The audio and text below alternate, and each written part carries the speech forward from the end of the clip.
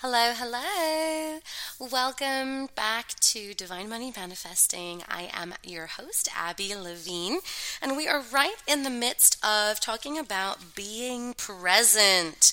So, we're doing our Being Present series. Yesterday, we talked about mindfulness. I hope you had an opportunity to practice mindfulness.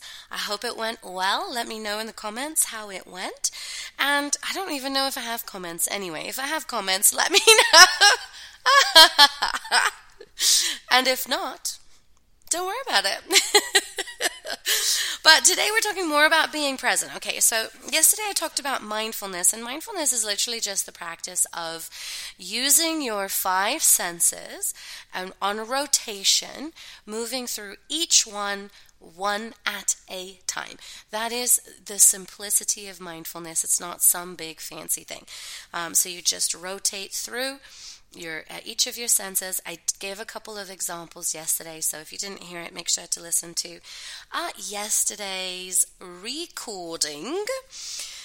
And today I just wanted to give you a couple of real on the ground examples of how to be present as you are living your life. Okay, number one, feel your emotions.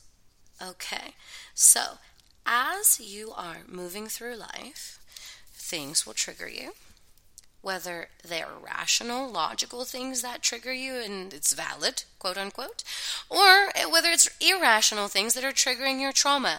Doesn't matter.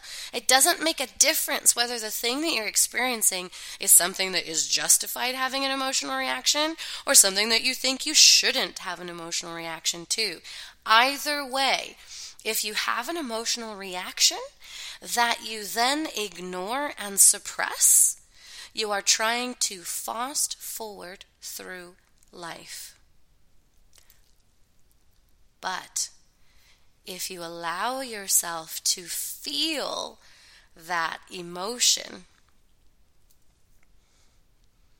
and experience it and let it move through you and release it, whether it's a sad emotion, you want to cry, or you just want to feel it, you want to breathe it out. Whether it's angry and you want to scream, you just feel it, you do the thing, and you breathe it out, right? When you have that emotion and you let yourself have it, you are being present with yourself. You're being present and honoring of your present moment. You're not trying to rush to the next moment when you're already over it. Okay? So this is one example of how you can be present. Another example is listen when people are talking to you. I know this sounds kind of maybe obvious, but when people talk to you, how often do you actually wander off in your mind and think about something else? How often do you actually wander off and try to plan something around what they're saying, or try to wonder, or do you get on your phone and Google something? It might be relating to what they're saying, that's fine, but when we listen when people are talking to us attentively with 100% of our attention, we are being present. What about if you're in the middle of something and your kid comes over and wants to show you something? What do? You can pause. Yes, I know you're in flow. But this time, where they want your time and attention, it's very small. It is very small. And you will notice that as time goes on, they want your time and attention less and less. And so how do you be present and nurturing with your children or your friends? It doesn't mean we've got to monitor boundaries, right?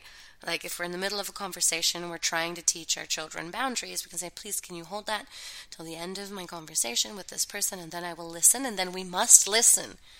We must be people of our word, even to our children. They are also people, right? So just pausing what we're doing, listening to what they have to say, responding with empathy and care and interest, right?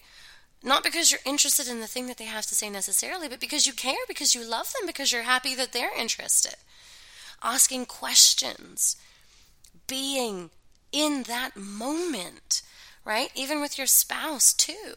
When your spouse is talking about something that's exciting to them, noticing it, responding to that, making a note of how important it is to them, asking them about that thing that's important to them later, right? Your friends, checking in with them, right?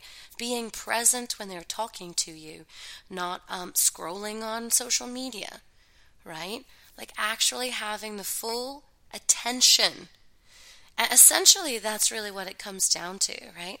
Living in the present just means that your mind is not wandering off thinking about something else when you are engaging with an activity.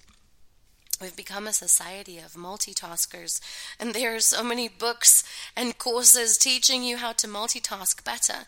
And all that's done is diluted our ability to be present in our lives. It's watered down our attention span, and it's actually made us really irritating to be around. So I am saying, let's do the opposite. Let's do one thing at a time, and let's do it well. Let's do one thing at a time until completion. Let's keep training our brains to come back to the moment and focus on what it is that we're doing right now in this moment. Listen to me. Hear the words that I'm saying, as opposed to thinking about how you're going to implement it. I want you to now think about how you're going to implement this. How are you going to be more present in all of the moments? Because when you're more present in all of the moments, you don't miss any of them. You get to have the fullest experience of being a human, in the good moments, in the bad moments, in the mediocre moments. And being present in the mediocre moments makes them their own micro special moment. It's really fascinating how this works. Anyway, my love, that is your homework for today and for the rest of your life. If you have one takeaway from my entire podcast, it would be to practice being more present, more of the time. And remember, you are your own hero. You are your own savior. There is no knight in shining armor that's coming to get you. So if you want something to change in your life, if you want something different, you are going to have to roll up your sleeves and you're going to have to do it. Now, that doesn't mean that you have to do it alone. Doesn't mean that you have to do it unguided. There's so many resources and people out there to reduce your time frames, to collapse your time frames in your lessons. But you're the one who has to take all the steps, the first step, the second step, the third step, etc. Right, my love? Have an amazing day. I will talk to you next week. That is the end of our series for the week. And next week we're going to get into being more you. Because when you are more you, then you can show up as you in the present moment. Alrighty, take care. Bye.